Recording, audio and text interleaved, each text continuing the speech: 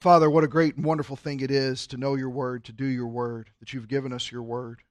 Please bless our study today as we see more of yourself and your goodness, and your trustworthiness, your faithfulness to your word revealed in Deuteronomy. We pray it in Jesus' name, amen. And where we left off at a couple of weeks ago was Deuteronomy chapter 7. We've moved out of the area that is known as the Shema, the most famous of prayers in dealing with Jewish life and how they conducted culture. And what you find is the reason why that was such a embraced area of Scripture was because it was everything about molding the home in such a way as to proclaim the glory of Yahweh the Creator. At this time, the reason why there was such danger and preparation for moving forward is because the children of Israel had been wanderers for 40 years. They had come out of a place where they had been for 200 plus years, 400 years in that area. Some people debate that idea. But anyway, they've been there to where they had no home. They were under slave labor. They didn't understand what it was to have freedom. And then all of a sudden, God lends his ear to their cry and sends in Moses to deliver them. And now here they are wanderers. And next thing you know, they're actually going to go in and they're going to settle. They're actually going to have rest in a situation.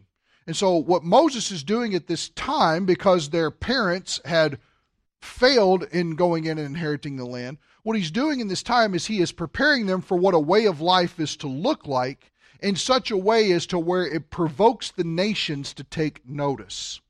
And so moving forward from that concept, chapter 7, verse 1, when Yahweh your Elohim brings you into the land. Now notice, that's what we're talking about, going in to settle this land. We're talking about real estate, a territory, that whole idea.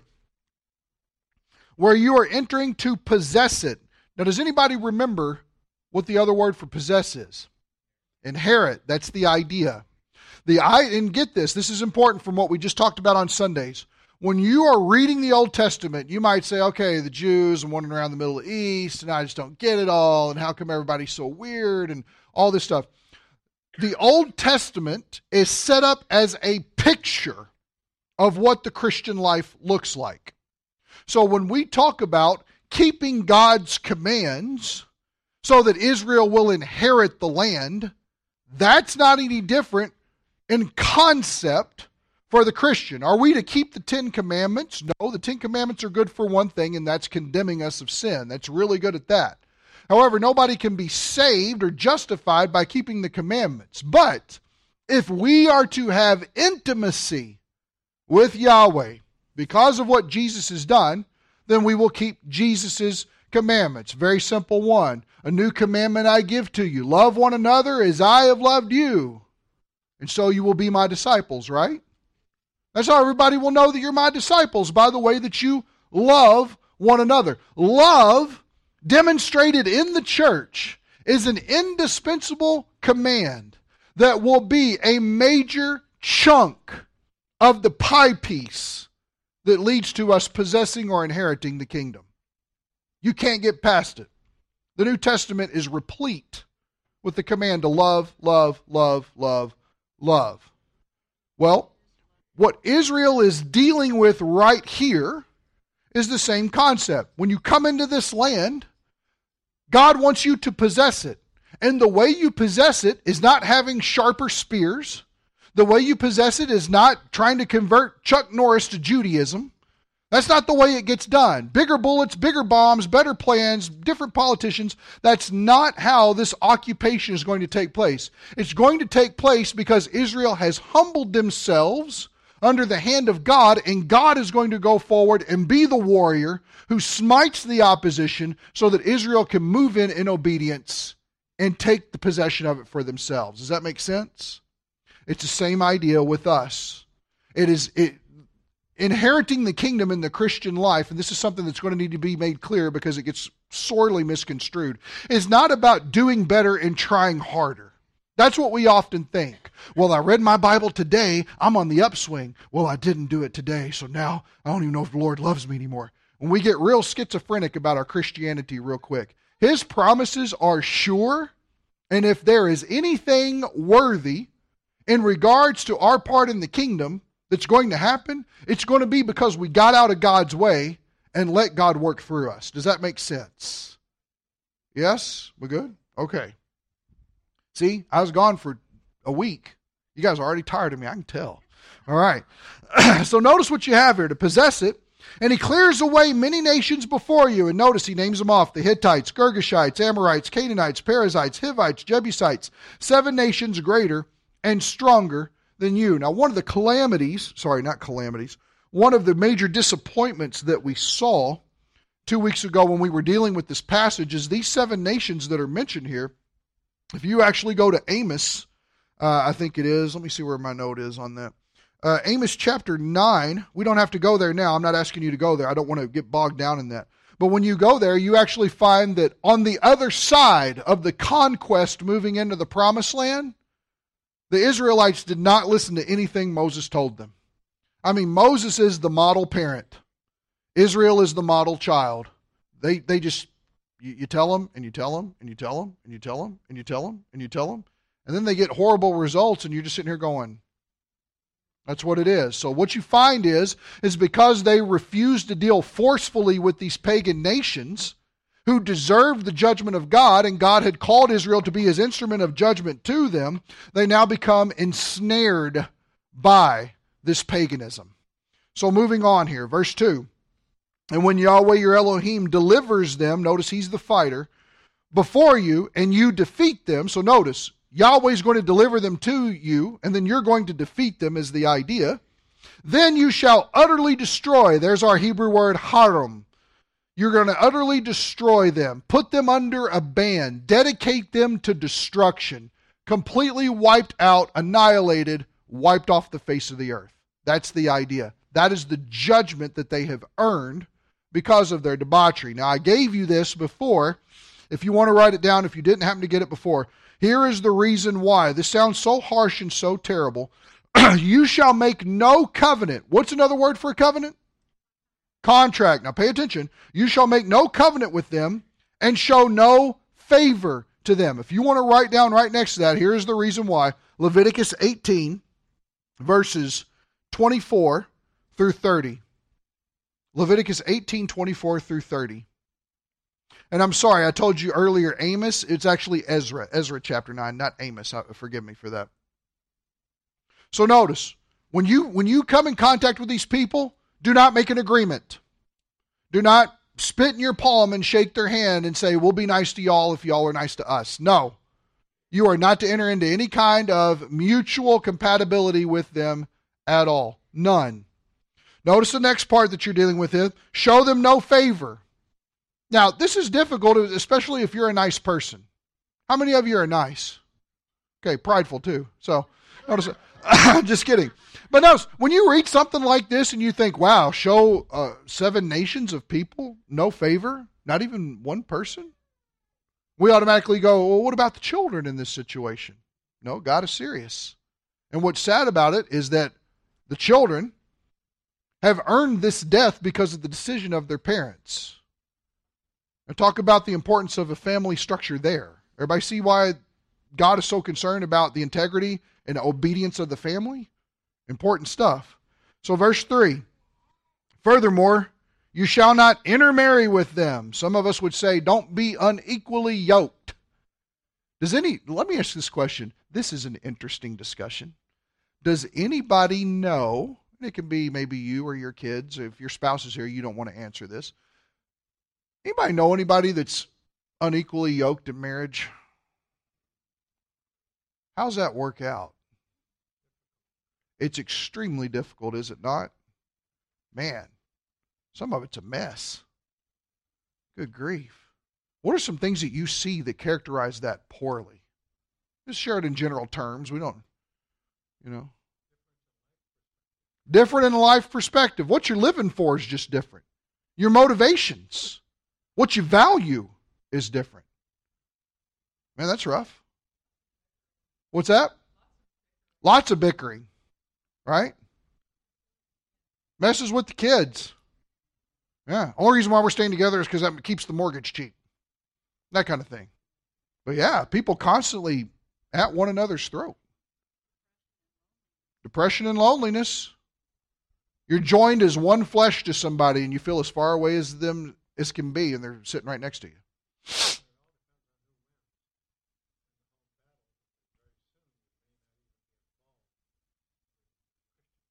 Oh, man.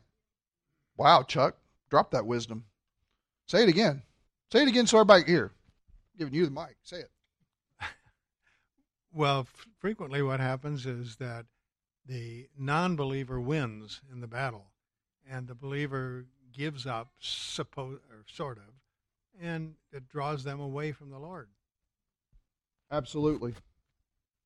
Being unequally yoked in a marriage situation will cause you to fudge on your Savior. Or let's say it this way. We've talked about this before. I remember doing it with Leland. If I'm standing up here and I am trying to pick up someone else, are they going to be able to drag me off the chair, or will I be able to pick them up onto the chair? Chances are you're going to get jerked off the chair.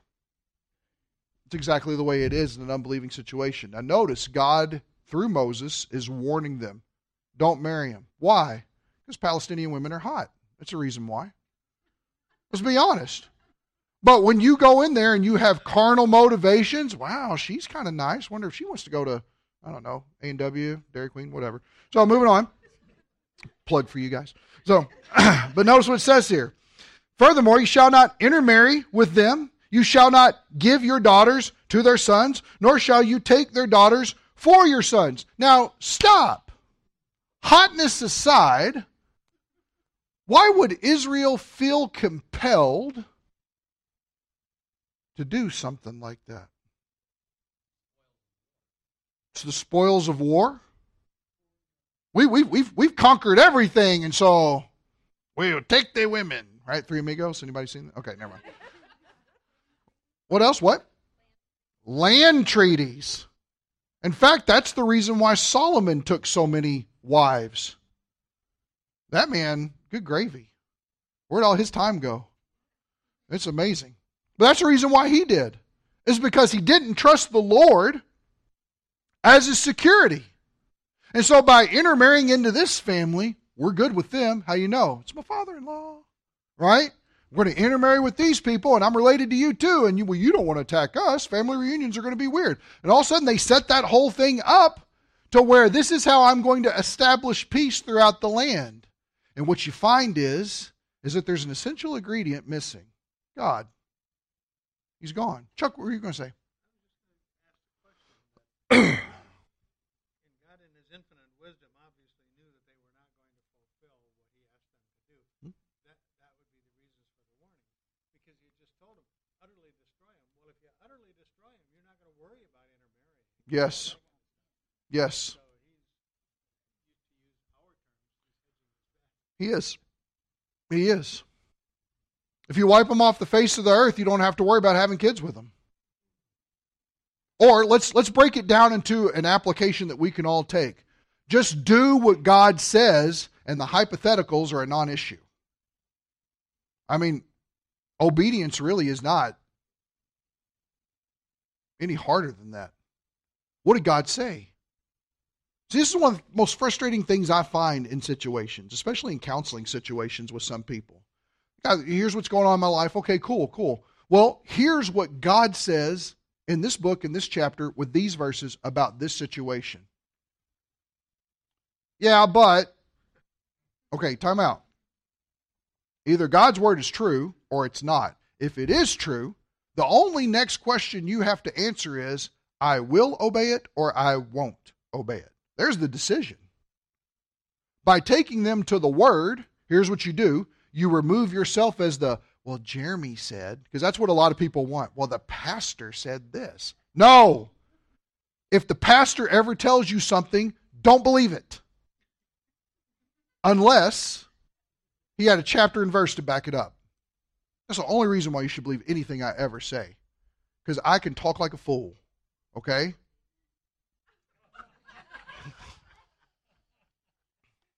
Lord knows your heart. Don't try to cover your face with your coffee cup. That's how you know that's her tell. That's how you know what she said was wrong, because she's having to hide after she says it. If it was just true and everybody knew it, she'd be like, yep, I said it. What's that? Yes. Yes, your Starbucks cup is your fig leaves. Congratulations. So moving on. But notice the intermarriage is a dangerous thing to go about here. And notice that we're given the reason why. Verse 4. For, here's your causal conjunction. Let him explain what he just said. They will turn your sons away from following me to serve other gods. Stop there. What are the ramifications of intermarrying with pagans? What's that? You start following pagan gods. Anybody know what pagan gods really are? Demons. Idols are just representations of something demonic that has revealed itself to an already hard-hearted, conscience-seared people. We read about Baal, we read about Marduk, we read about Ashtaroth in the Old Testament. We're like, who are these people? They're weird. Why is everybody worshiping them? They are fallen angels that have revealed themselves to people because Satan's grand goal of how he thinks he is going to get victory is deceiving the nations. Deceiving the nations. And they locked him away in the abyss for 1,000 years so that he could no longer deceive the nations. And when they let him loose, he went about deceiving the nations. One thing that would really help us in the political realm, instead of thinking that Sean Hannity tells us the truth about everything, which he does not, instead of trusting him rather than what God has said, is realizing that demons are behind everything. That's why the only thing that God puts forward is his Son.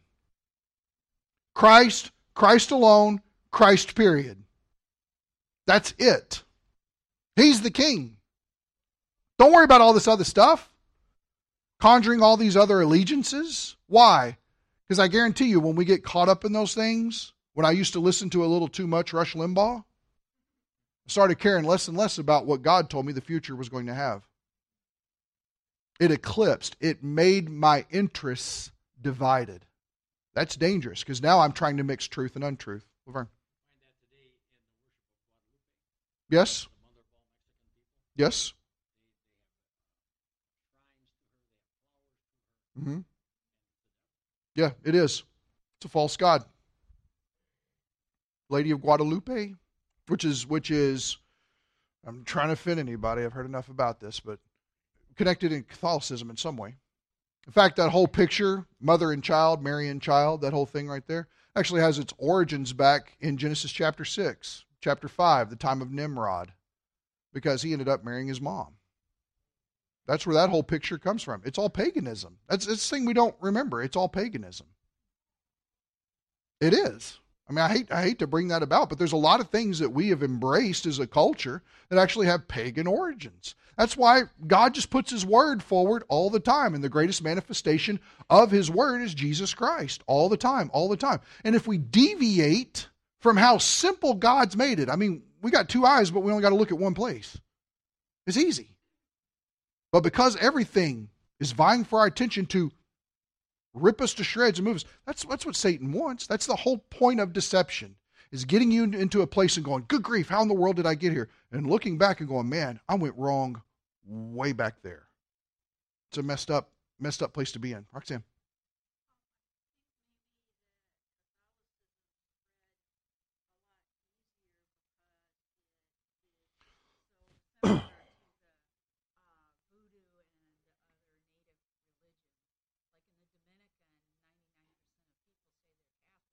Yeah. Yeah, see, that's the interesting thing that makes Catholicism so accessible, is because they don't care what you believe on the side. They just want your money and your real estate. That's all it's about.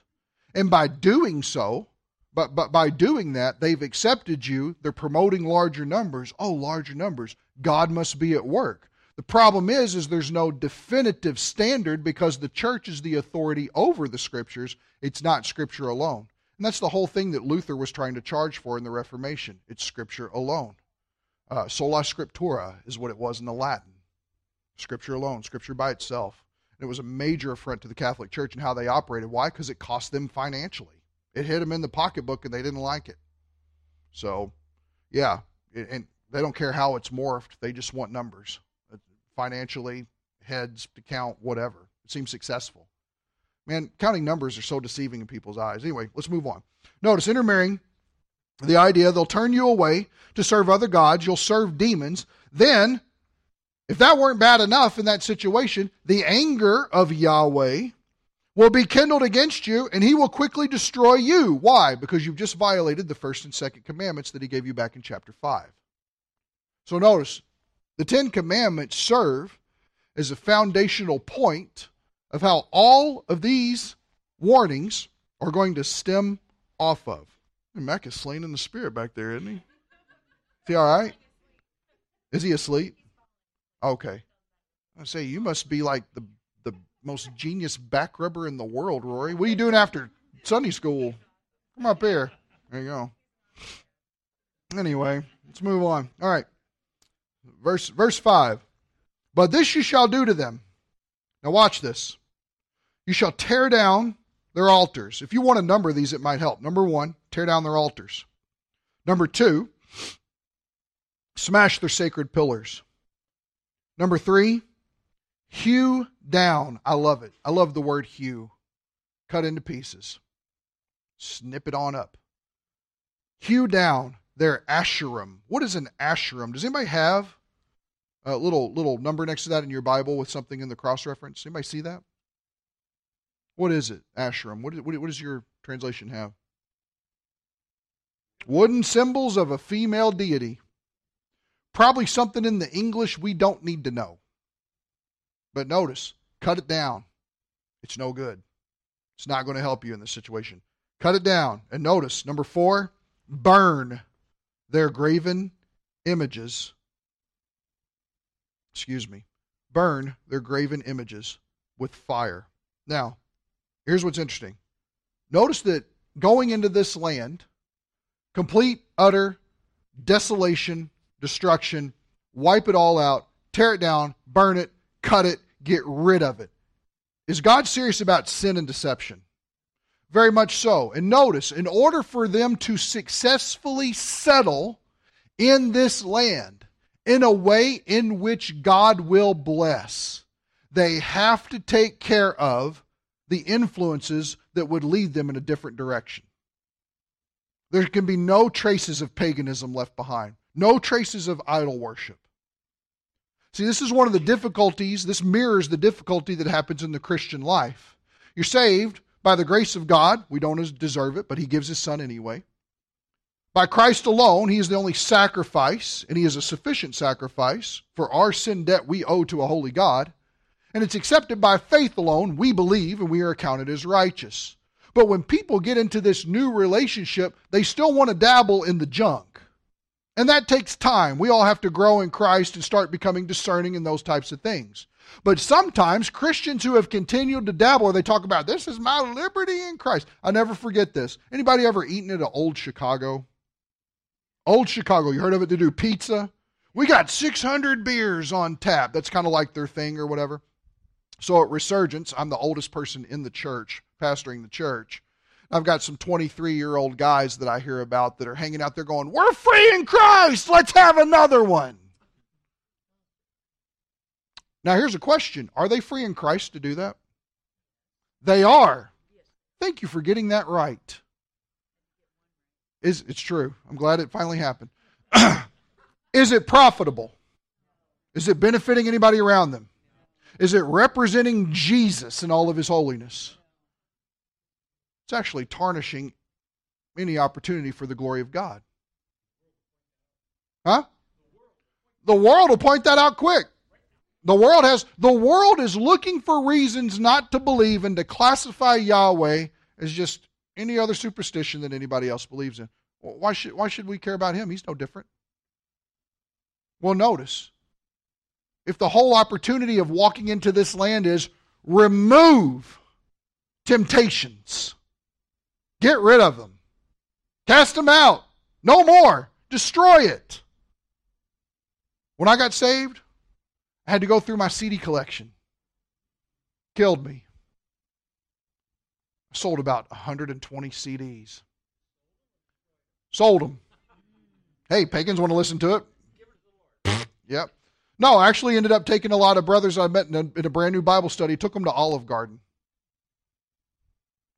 We had a good time. Because I think I got like $150 out of it. Like spaghetti over here, lasagna over here. I mean, we're having a good time.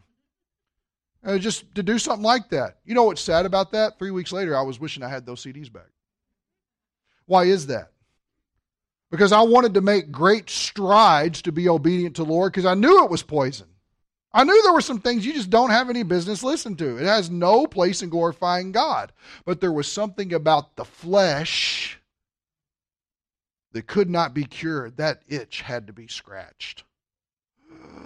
The old man, exactly. And that's before anybody taught me about positional truth. When you come to Christ, the old man is dead. When I realized that my old man is dead and I am alive, I live a new life in Christ Jesus, all of a sudden I found sin much easier to deal with. Not that I didn't still sin, but I actually sinned a lot less. Not that I'm trying to keep score, but all of a sudden it clicked in my mind. I'm not living according to who I am. I'm actually a walking hypocrite. Because Jesus has set me up for so much more than what I'm settling for. It was revolutionary in my life. Amazing what it is to be in Christ. That's why we're focusing on the verse that we've got. Well, notice it's no different here. God, Yahweh, does not want His beloved people who He has rescued and delivered and set them on a path of abundance. I mean, think about it. All they got to do is just do what God told them, and everything is going to be amazing.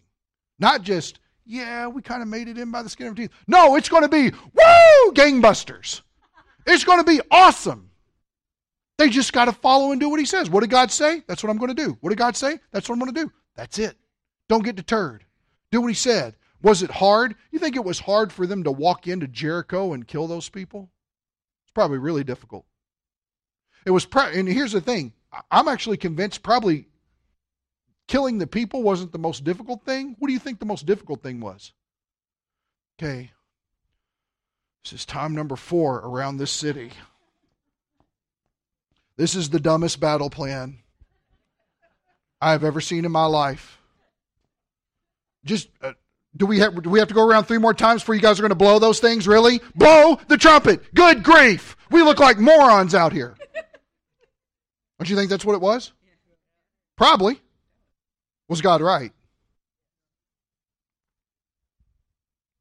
See how it works? God's right. Just need to do what He said. Just trust Him. He knows.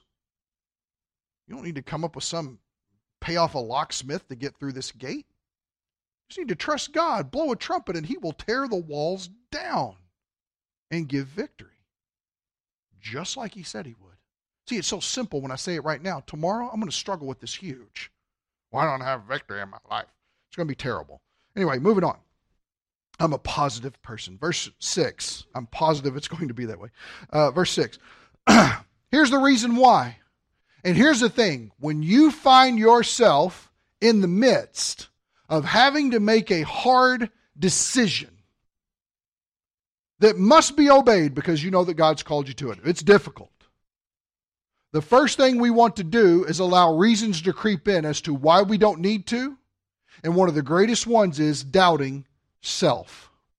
That's what it is. Now, is this a self-esteem message? No. There's nothing in the Bible about self-esteem. You are never told in the Scriptures at all to love yourself. Not one time. But here's where the direction of thinking does go. And look what Moses does. You come in here, you utterly destroy these people, you tear down everything that they ever worshipped and held dear and thought what was bringing them prosperity in their life. Get rid of it, burn it, cut it, destroy it, all this. And then look what he says in verse 6.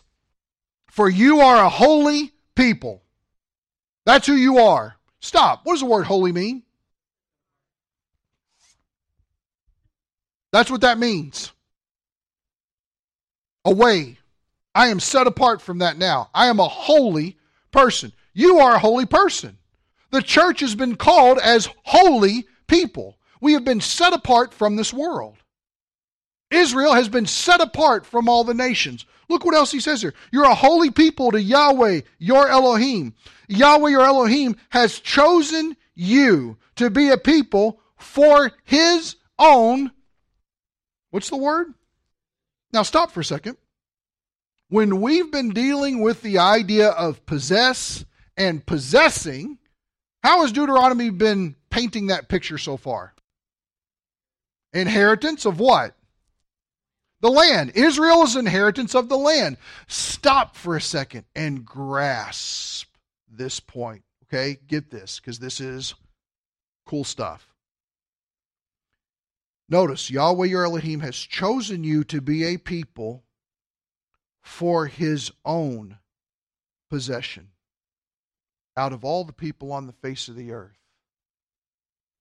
Now, if we're being consistent in what the word possession means, what is it saying that Israel is to God? His inheritance. Stop. God owns everything. God created everything. God can deal with anything. God needs nothing. And He deems these hard-headed people as the prized possession that He wants to receive abundantly.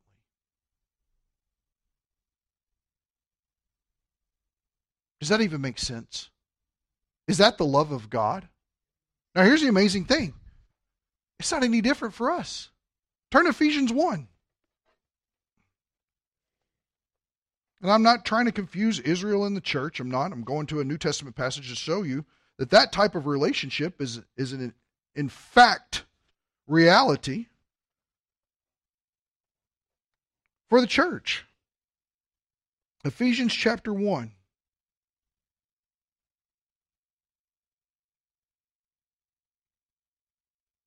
Hold on one second, because I got to find it. We'll start in verse 15. That way you get a running start into what's going on. Paul says, "For this reason I too, having heard of the faith in the Lord Jesus, which exists among you and your love for all the saints, do not cease giving thanks for you while making mention of you in my prayers." And watch what he says about this. Here is what he prays for these people. He's praying for other Christians. Look what he says. "That the God of our Lord Jesus Christ," verse 17, "the Father of glory, may give you a spirit of wisdom and of revelation in the knowledge of Him." So He wants you to know more, and He wants amazing, glorious things that God has for you to be revealed to you. That's all great stuff. We love that. Yay, us, right? That's what His prayer is for us. And real quick, I think it's always a good thing whenever you see prayers in the Bible, ask yourself if you pray like this. Because I know I don't. I'm like, Aunt Edna's hip is acting up again. God, please be the spirit of Bengay on her life. No, that's not how Paul prays. Watch this. "The spirit of wisdom and of revelation and knowledge of Him," verse 18. "I pray that the eyes of your heart may be enlightened, so that," here's the reason, "you will know what is the hope of His calling." Stop. Are they already saved? Okay, so notice, this is a hope that has to do with what they're called to. Not just called to be saved. No, God has called them to a task, something that's going on here. Notice what goes on. The hope of His calling. What are the riches? Okay, good stuff, yes. Of the glory, is that good stuff? Yes. Of His inheritance in the what? In the saints. That we would begin to understand in an increased knowledge and revelation of Him. And that our hearts, which when we're talking about hearts, we're not talking about, that's not it, right? We're talking about the central seat of our being that causes us to either agree or disagree, to obey or not obey. It is the place where emotions and will meet together, okay? So it's the motivation of everything. It's the conviction that we have rooted within us about why things are so or not so, true or lie, okay? He wants our hearts to be enlightened to an understanding, and look what he says, that we would know the hope. Now notice, hope is not, I hope it doesn't rain. Remember that. It's not how we use it today. It is a sure and certain thing that is to come. The hope of His calling, the hope of His calling, what are the riches of the glory of His inheritance in the saints. Paul wants this church to know with a heart conviction that God takes pleasure in inheriting them as the church unto himself as a prized possession. That's you and me. Because we are in Christ, we are part of the church. God loves that he will inherit us. Now, does that bowl you over or what? Who am I that God would want me? And then I forget, oh yeah, he demonstrated his love. Christ died while I was still a sinner, and he's paid for all of my sins, every bit of it. Every sin has been atoned for. And riches upon riches upon riches. And not only that, but just to throw some good old icing over the top and stick a cherry on it, he wants to inherit us. When it's all said and done, we are the reward he receives. It's all by his grace. I don't get it, man. I ain't got anything else to say about it. That's just insane. And do you understand why Paul was praying that we would have wisdom, knowledge, heart enlightenment? Because it's like, wait a second, that doesn't make sense with anything I know. Yeah. Let's pray. And let's pray this prayer. Father, we give thanks to you. We're so thankful for the Lord Jesus Christ and making a relationship possible. Father, we ask like Paul does that you would give us a spirit of wisdom and revelation and a knowledge and an understanding of you. Father, may our hearts, eyes be enlightened so that we would further understand the hope of your calling and realize the great riches of your glory, that you consider us your inheritance. Help us to understand the surpassing greatness of your power toward us, and that it works according to the strength of your might. And it's hard to even comprehend anything I just prayed from Scripture. But Lord, that's why we need that understanding. So may our hearts be true before you and sincere, desiring to know you more. We pray it in Jesus' name. Amen.